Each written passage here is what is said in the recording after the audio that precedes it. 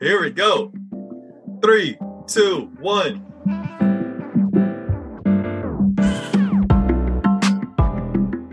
Guess what, y'all? Uh-oh. We're back.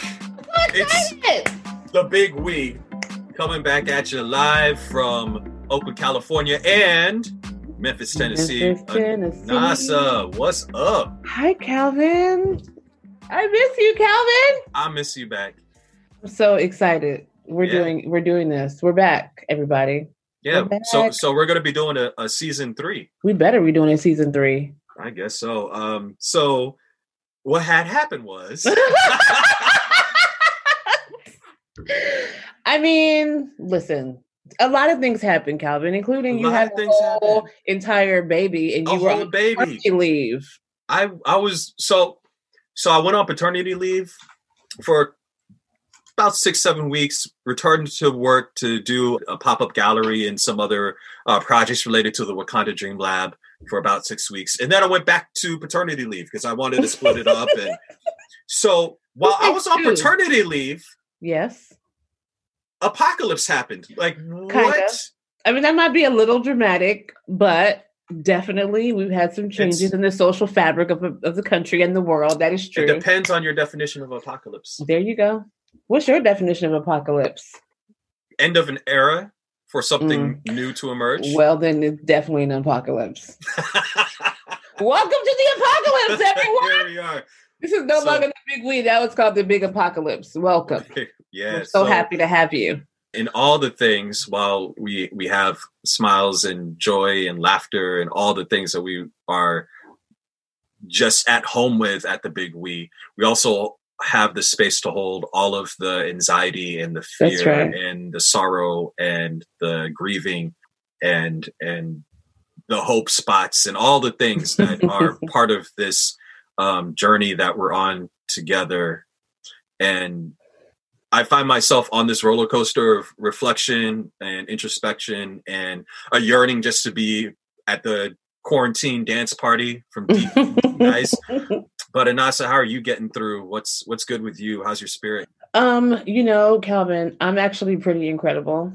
And I'm actually so incredible that I had to do a lot of work to stop feeling guilty for how good I felt. Because I'm like, there is a lot of sorrow and there is a lot of pain and a lot of folks are losing their loved ones. And I am, the truth is, there has not been a lot of transformation of the material condition in my life because my life is set up pretty much. Like I live by myself. I work remotely.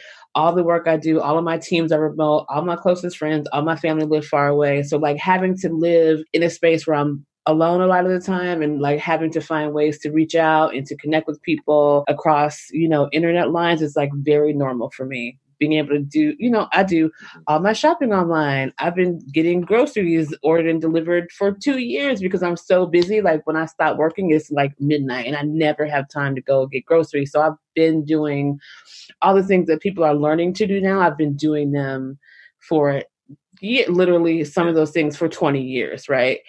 And also oddly, I feel like I was preparing for the pandemic for the past few months without knowing that's what I was preparing for. So, we've all talked about like how stressful my life was last year and how I was going on this vacation to like heal and get myself kind of recentered. And during that time, I made some big decisions about my company. I made some big decisions about my health. So I like came back ready to buckle down and reimagine and really like retool the way that I live, including the fact that I started a juice fast, a 40-day juice fast on March the 1st, 2 weeks before we started at home in place or whatever they call it. And so by the time the pandemic hit, I was like, had doubled down on my prayer and meditation, had doubled down on my writing, had started writing my book, had been halfway into a juice cleanse. I had done all of this stuff to fortify myself physically and spiritually. And so I went in like squatted up, right? Yep. I went in like, oh, this is what we're doing. I got it. No problem. I got it. And so, the preparation that I did, not knowing what I was preparing for, has actually made it easier for me to manage the stress, the anxiety, and all that. I have definitely not had, 4 straight weeks of good days. I've had days that have been more difficult than others. And like days when I have to be like, hey, we're going through trauma right now. So you actually don't have to be productive today. You actually don't have to do every call. You actually don't have to think I saw a meme, someone that says, we're not working at home. We're at home in a global pandemic trying to figure out how to still be productive. And it's like giving myself the permission to not feel like I have to be 100% has also helped extraordinarily in terms of my ability to manage right now. And of course, I'm talking to my family more, talk to my friends more. There's so many things that we're doing to be able to help get through.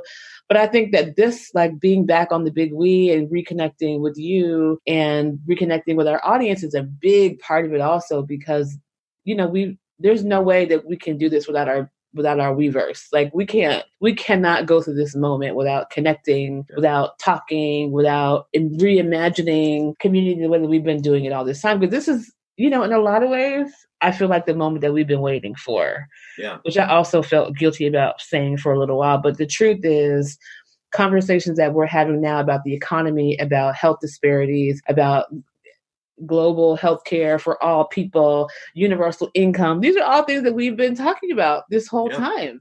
And everyone else is talking about it now too. So one of the reasons why I was excited to come back is because I feel like there's an opportunity for us to be able to help people see where the light is, and like hold both the darkness and the light at the same time, the sorrow and the joy at the same time, and try to really be in a moment where we can take care of each other, but also be in the space of reimagining, because after the world is different now. Like we're not going back. We're not going back. We can't. It's over. That's broken. Apocalypse, #apocalypse. And for us to be able to be in a conversation together that's about reimagining, so that we actually have some agency and some self-determination over the world, the way the world will emerge next, is super exciting to me. And I would not want to do that with anyone more than I want to do it with you. Same. Sweet. So here we go. Here we go. I mean, it's really interesting because over the last couple of weeks, also side note, ask me when my paternity leave started. Oh, shoot. When did it start? March 1st. Oh, it sure did. It sure did. So we were both going into a phase of, and it's so funny. A pause. It was, and I think that I've actually saw a couple of memes that refer to this time as a pause, as the Great Pause. And I both stopped at the same time too, because you just ended your paternity leave and my juice fast ended yesterday. Yeah. And here we are back at it from our personal pauses, and we are regathering at a time of a great pause. And literally being told that this pause will save our lives and the lives of the people we love, and the lives of people that we don't even know that we are intrinsically connected to, in a delicate balance for what it means to be alive in this time. Like that is literally the public health request. Pause. You know what is so exciting about what you just said? That made me so excited, because a couple of years ago when I was writing about love, and I'm like, how do I talk to people about what love is? The definition that I created was like the way that you honor your connection with another person in word and deed. And one of the questions that I asked was, how do you love someone that you will never meet? And what you just said to me is the Great Pause is our way to love the people who are in the world that we will never connect with physically. And that's amazing. We're loving each other. Well, some of us, because other people are at the park right now having a party, but some people are loving people. Bless them. God, Jesus, what are y'all doing? I've moved away from being mad about it, and now there's like a sadness that I have, because it's almost like there's something else being communicated to us. There's something being communicated about the conspiracy theories about Black bodies not being immune to this, which has been a historical myth, particularly in colonial, post-colonial, transatlantic period, that has been used to oppress, criminalize, and marginalize Black bodies and mythologize Black pain in ways that have been deeply not just problematic and traumatic, but disturbing, because there's some things that we have internalized. Most of the memes that I've been seeing that I saw early on about it were, it was from the meme groups that I'm on. I was like, ooh, y'all, we should be, I get it. Cause as my homie, Vanessa Nisperos, good homie of ours, reminded me that we all mourn differently. But I think in this moment of pause, it's also an invitation to reflect that there are some things that didn't serve us. And most important out of all of that are the myths that did not serve us. Yeah. And the new myths that we can create that are meaning making and authentic and true about the nature of who we are and the impact of what that means in the world. So, I've been doing a lot of myth busting and curiosity, not even like a judgmental way, like, oh, this 5G myth sounds so familiar. It reminds me of how people were talking about the HARP project back in the 90s. It reminded me of what people were talking about historically with just electricity in general in the 19th century. You know what I mean? And vice versa, the mythology of Black bodies. I really recommend this book called Medicalizing Blackness, I believe it is. It explores both the 1918 and the yellow fever pandemics. So we're going back now a couple hundred years of history of hearing the same things over and over. Where it first starts off with Black folks are immune, and then it's Black folks are the most deeply impacted. You know, you think about the disproportionality, which is what we're seeing now in New Orleans and Detroit and New York and Philadelphia and unique to the United States. Yeah, but you know, but the other thing is like, no kidding. You know what I'm saying? It's like, well, duh. Yeah. Because if you look at every other chronic illness, Black folks are the highest, most impacted, highest death rates. And so I don't understand.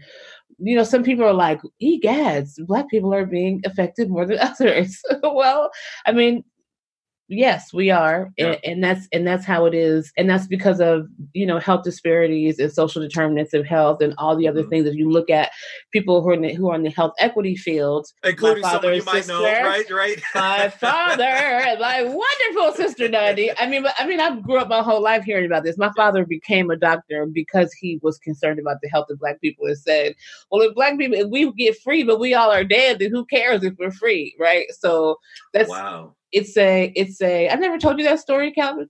No, but even thinking about that as the conversation, it's like a false dichotomy. I think in the moment, or maybe it's not. Maybe it is the essential question that we have to ask ourselves about the relationship between those like things. But also, well, part of the question is, what is freedom? Like, what is that part? What is freedom? Right? What is freedom? I've been in a conversation with some of my friends. I had dinner with some friends at my house several months ago.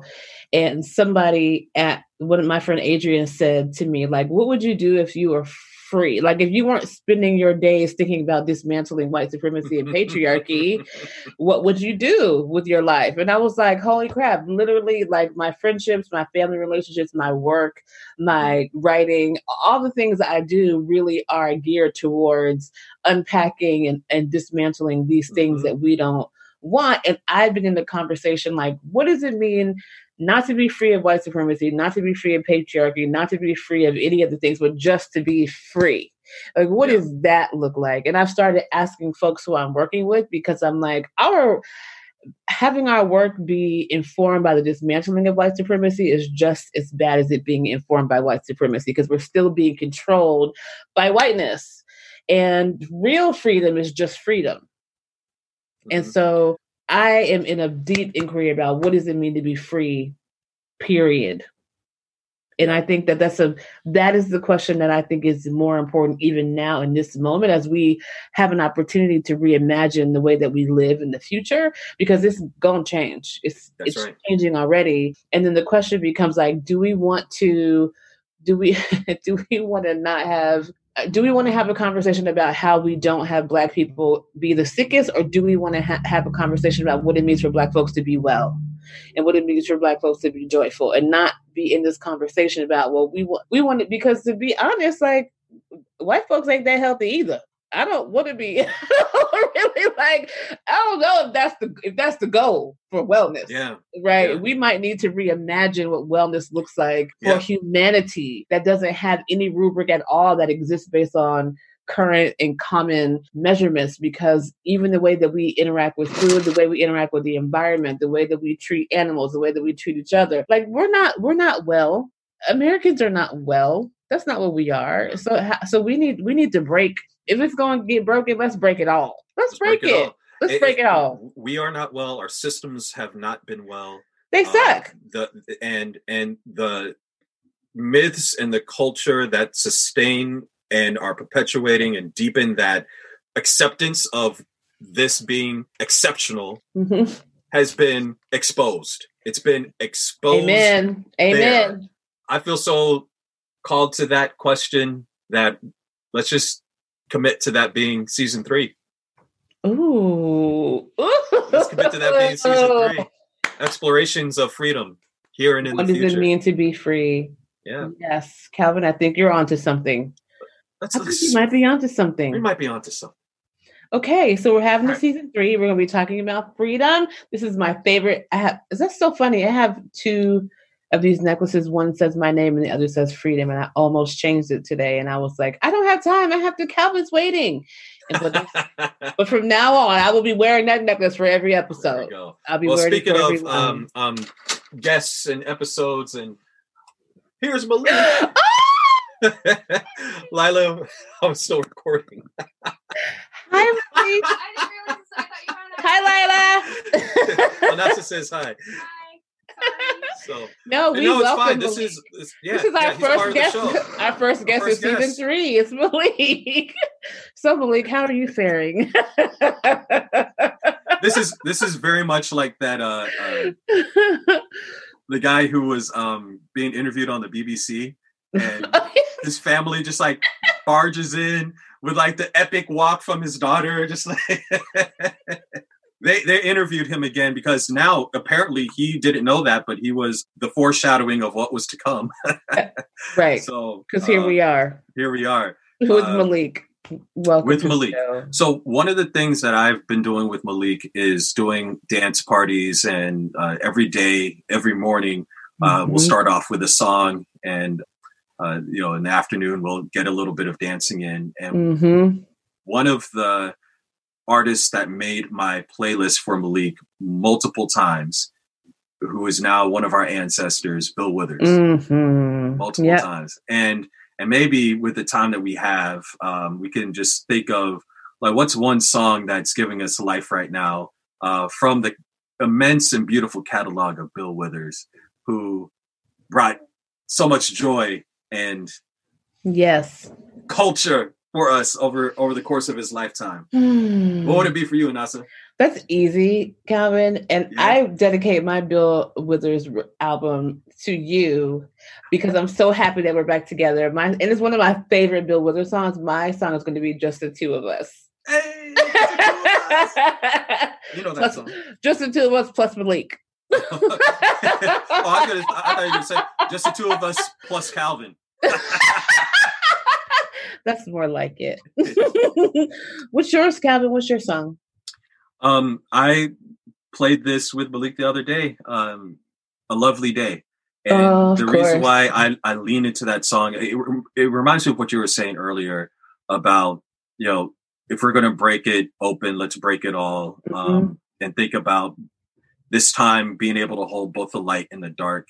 And as you were saying that, I just kept going back to, well, that is the story of how we experience life, is it not? Like that's right. Literally how the day cycles go. We go into a period of the dark and we enter to a period of light, and there's lessons and beauty and healing in the entire part of it, and that's what makes it lovely. And so for me, my song, Calvin, you are so deep. I love that. Bill Withers says it in his songs. It's about who we're with and who we love, and being able to lean into that. And that's what, to lovelier days. I love that. That is like exactly how I've been making it through. I have a friend, Jabron in Boston. Hey. I was in a retreat with him once, and he said leadership is being able to take two things that don't reconcile and holding them long enough for them to come together. And I think that is where we are, is how do we hold those two things? And I think that Bill Withers song is a perfect way to illustrate that. And I think that our next playlist should be dedicated to Bill Withers. We should spend some time this week putting some songs together and like sharing it with our folks, with the Weavers. Right. Let's do that. Check it out on Spotify, and also reconnect with us. I know we've been in our various fasts and leaves, but we are back at it. So at The Big We. Yes. You can find us on Twitter. You can find us on Instagram. Yes. And you can find us at our website. Mm-hmm. And which one? WeTheBigWe.com. There it is. I think we will also be on TikTok. Well, oh my Lord, Malik, open up a TikTok account. Auntie is too old for that. Auntie's too old. I can't do it. Woo! Yes. I think that before we go, Calvin, I think I would love to take a few minutes and just talk about, dedicate our pop 3 to the things that are getting us through these moments, because there have been some spectacular cultural moments out there over the past month that I think are worthy of note. I'm just going to go ahead and jump right in to thank you personally again for inviting me and giving me my ticket, putting me on your list. I put you on the list, boo. I put you on the list. Into Club Quarantine for the homeroom party right at the point where things were beginning to take off, right? Like it was early enough on where I was like, oh, okay, yeah, there's like, you got a good little following. Yeah. 4 hours later, we're like, yo, is he about to hit 100,000? For real. Now, mind you, that was dope. The numbers and the way that he's been taking off, because D-Nice has been at it since Boogie Down Productions, y'all, right? Hello, BDP. Since the bridge was over. South Bronx. Yo. Yeah. But every song he played was a banger. It was like, we danced to it. Side note, as we were dancing to it, Lila started recording us because we were getting down to one of the, he said it was a closing song, but it wasn't a closing song. He was like, okay, let's keep the party going.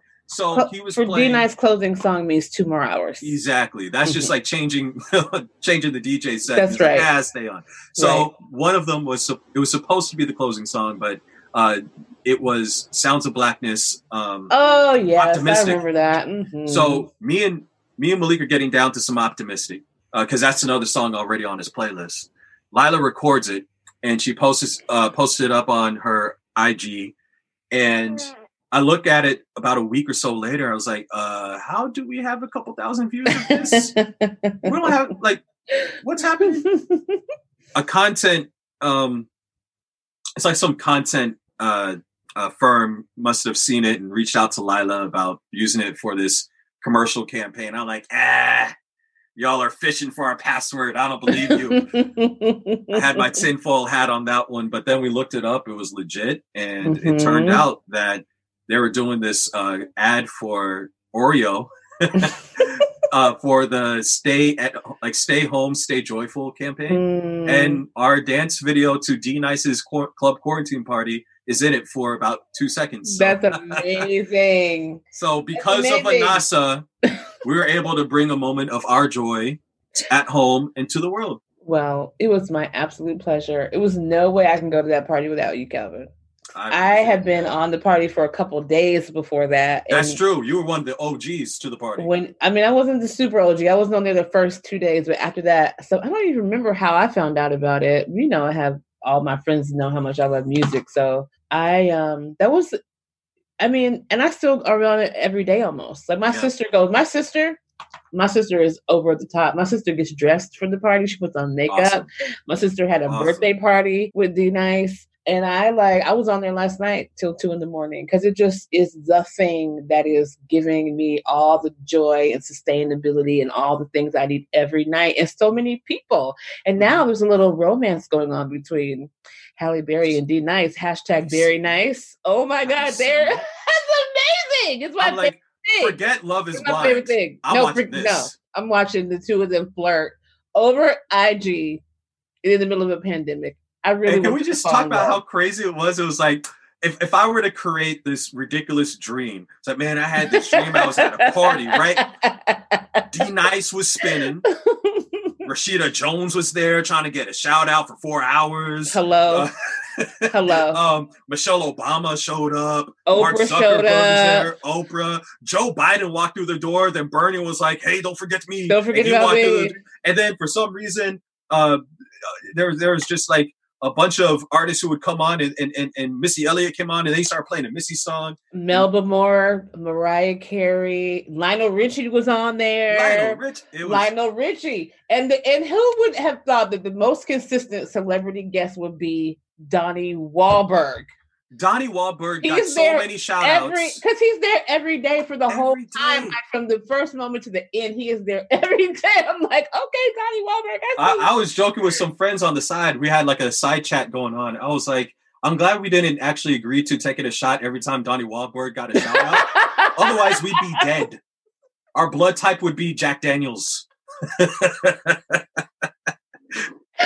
Yes, but everybody was there. Quincy Jones was there. I think Stevie showed up. That's right. Everybody was there. So Janet Jackson was there. Everybody. Miss Jackson. Sorry. Are you trying to tell us something about yourself, Calvin? Because I'm gonna call her Janet. Me. Malik's there. Well, what I loved about that was it was on display. Yeah. The way that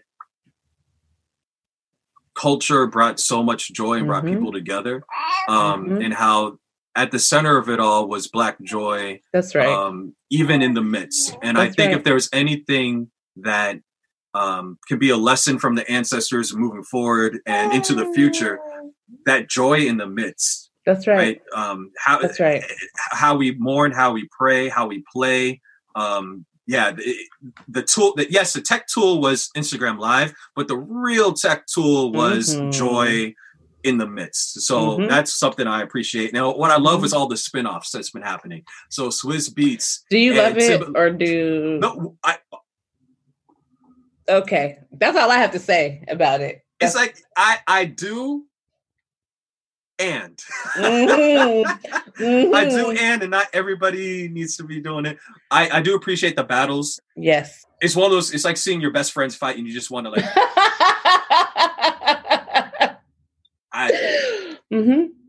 Don't. But yeah, that's definitely.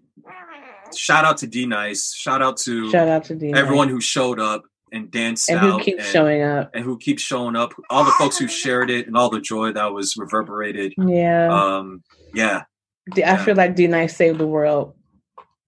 Last night, really a DJ saved my life. I wasn't going to be the one to say it. I knew you would do it. Dad jokes. A lot of my dad jokes I found out are actually a lot of 90s references. So Surprise. I want to move us from the pop 3 item that I invited you to, and you sent me Instagram live feed to none other than coronavirus. It's getting real. And let me tell you, Cardi B got on that Instagram in the wake of Bernie Sanders dropping out of the race and went all the way off. Like created new definitions of where that was. New places. And I was like, awesome. Now, I am a fan of Cardi B's political musings myself. I enjoy when she does that. And she's somebody who all those things. And I'm like, you have a right to have an opinion. And I like your opinion. And I like to hear you talk about it. And I was really excited about her having a voice in that moment and talking about Bernie Sanders and not talking about him as if like he was the end all to be all, but talking about the things that progressive politics represents and the things that we need to be fighting for. And I was like, I go to bat for her. I like it. The policies, the issues, breaking down the contradictions and the hypocrisies that we were seeing. went in on Trump, like went hard. in, and not even on some like, I'm just gonna no, because he's an easy punching bag. If you look at some of the ridiculousness, it would be comical if it weren't so dramatically diabolically dangerous. Yes. Yeah, there's no hyperbole in talking about how unfit he is for this moment, let alone the position that he holds. No. However, saying that, she was really pointing out those deep contradictions. Like, why are you talking about how much your followers are That's right. Like how much followers you have on social media when people are out here dying in numbers that you don't even want to track? Like, they're saying it in such a plain. It was the best political education pop ed style that I've seen in years. And her analysis about poverty and about Black communities and Latino communities, I was like, you better be out here preaching, Cardi. Yeah, was able to break down how does this impact you if you are was connecting it back to the financial collapse in 2008. That's right. And the impact that it had on sex workers and the stripping industries and all of the bars. Like, all of those, the money that we were making, that all of those folks who were coming in, if you ever watched the movie Hustler, like all of that, like that was dried up after 2008 and the financial collapse, and then it impacted this very straightforward, being able to connect the systemic and structural down to the intimate and personal of how that was impacting Black and brown folks, and particularly women. And it was also just a breath of fresh air to hear what they were doing and how she was going about it. If y'all haven't seen it, I hope it's still up. Maybe there's a video capture, but I really recommend. There's some of it is on her feed. I don't know where the whole thing is. Actually, I recorded some of it. We can put it up on our Big We page. I recorded quite a bit of it because I was like, oh my God, we need to. So I have some of it, but it was just, it also, I loved that she gives herself permission to have strong opinions and to rally people and say, like, what are y'all paying attention to this? What are y'all doing? And I think that like that's what this moment is calling us to do, is to just call it out. Just call it out. Like, there's nothing. It's like, at this point, like, what do you? Yeah. what are you waiting for? The Federal Reserve is dropping $1 trillion. Listen. A day. It's like, first of all, when we were talking about $2 trillion for this and a couple trillion for that, and by the way, we should give about 1,200, maybe a little bit more. Maybe we should do it more than once. We can't afford universal health care, and we can't afford this, and we can't afford that. Like, but we got trillions everywhere. It's like asking your mama, can we go to McDonald's? Oh, we ain't got McDonald's money. Do you have McDonald's money? And then make it a U-turn. Tomorrow. It's going to Sizzler. Buying the premium cuts. And I'm over here with a kid's meal. Okay. All right, Mom. Great. Yeah. I love it. Although now, as you said, like there's a veil that's been pulled back. I love the organizing that's happening at that level of tenants who are saying, yes, don't evict, but more importantly, cancel. That's right. Because for you all that hold these mortgages, you all are caught up in the system too. And if we cancel ours, you have to cancel yours. So let's move this up. Let's move against the riptide, right? And by the way, most of y'all are getting mortgage forgiveness for the past 3 months anyway. So why am I paying rent to you when you're not paying your mortgage? Why are we doing that? Why are we doing that? And I love all the workers that are organizing, how the Amazon workers organize, how the Instacart workers organize, and people are getting PPE now. Like, there are people out here risking their lives so people can have groceries. That's right. Yeah.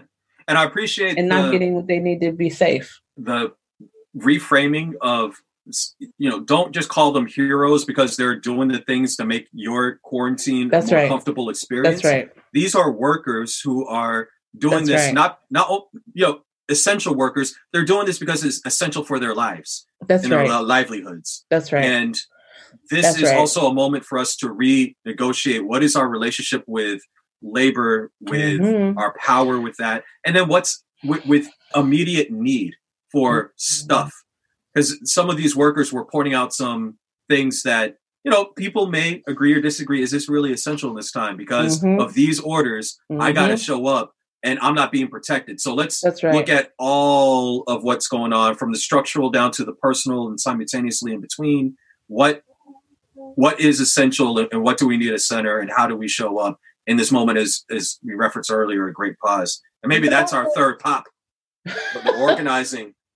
Yeah. I mean, but also, the workers that we're talking about who are suffering and who are making our quarantines more comfortable and less dangerous, they've always been the workers who have suffered, right? And so just like when we're talking about Black folks in healthcare, we're talking about education, and we're talking about kids who are suffering from the digital divide, who are being forced to figure out how to have school from home when they have no internet access or no computers. This is just another area where people are being able to say, oh, these folks who are suffering, we can see it now because there's a spotlight on it, but they've been suffering. They've been not having a living wage. They've been not being treated fairly. They've been having dangerous conditions. They've been not having, all the things that benefits and all that stuff. So we should not go back to any of those things. We should not go, the pandemic's over and now let's go back to crappy labor situations and unhealthy communities and all those things. Like, we don't have to do that. We don't have to do that. We don't have to do that. And we should not do that. We should not. We will not. We will not. We shan't. We will not. We shouldn't. We shouldn't do it. We shan't not. We shan't not. I would recommend as some resources and readings for those who are curious. What worlds were broken open? What worlds were defaulted? Because we're not the only ones who are dreaming big about what this means for our future. That's right. We're seeing the power grabs and seizing, and people are dipping into their boldest and some, in my opinion, the most egregious forms of what they are dreaming for the world. And it's happened before. We've seen it happen before. It happens all the time. All the time. So check out, as I said, Medicalizing Blackness, which explores mostly the yellow fever pandemics throughout the 18th century, the impact that it had on Black populations, and and how that bolstered the argument for chattel slavery in America. Yep, that's right.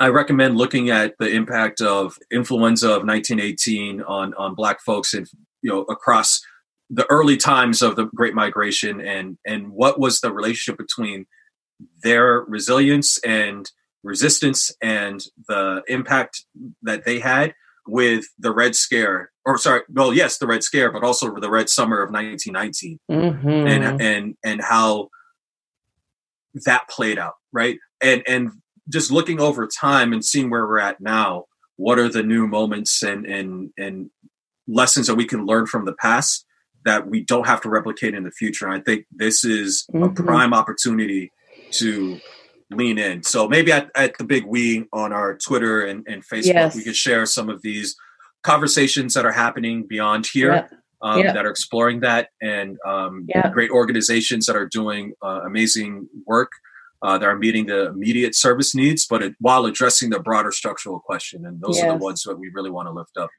And while we're doing research about the past, we can also look for examples to the future, because our favorite science fiction writer, Octavia Butler's amazing Parable of the Sower, is now in a graphic novel. And if you have not read it before, now is the perfect time for you to be reading Octavia Butler, because in her book, you will find the blueprint to how we manage that, and to help us remember that the people who thrive in this moment are going to be the people not who have the most toilet paper, guys, but the ones who are learning how to find freedom and joy in these moments, the people who are learning how to be closer to their family, learning how to be more honest about what's true about who we are, and willing to do the work to transform in this moment. This is a moment for transformation. This is not a moment for fear. I understand why folks are scared, but this is the time for courage. Like, we have to find the courage in us to be able to look for what's next and then create it. Like, make some choices and then experiment and create. This is an amazing time for us to be generating new ideas, new relationships, new thought, new vision for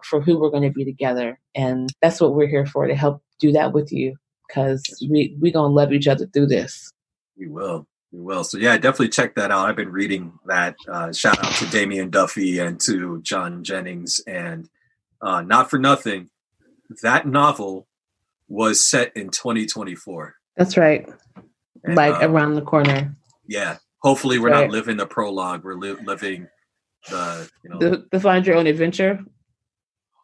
It's my page, like my fingers on page 13. I'm turning to page 67, and I'm like, no, I don't want to get eaten by an alligator. No. Let's find another adventure, guys. Let's do that. We get to author it. Let's do it. We get to author together. it. So I'm so glad that we're back. I'm so happy too, Calvin. Yeah. This is like, this is what I do for fun. So I'm on cloud 9 right now. There we go. So cloud 9. Check it out. We're gonna be recording and periodically posting in between. We'll give you updates as they come along, but this was actually kind of on the whim for today. But the intention was to come back and stay connected to the Weverse. Yes. If you have any questions, any thoughts, any reflections, anything any songs that are getting you through your day, send them to us, post it, we'll reshare it at the Big We, and we look forward to speaking with you all again soon. Yep. Season 3 is going to be amazing. See y'all soon. Explorations of freedom. All right, y'all. 3, 2, 1. Cut.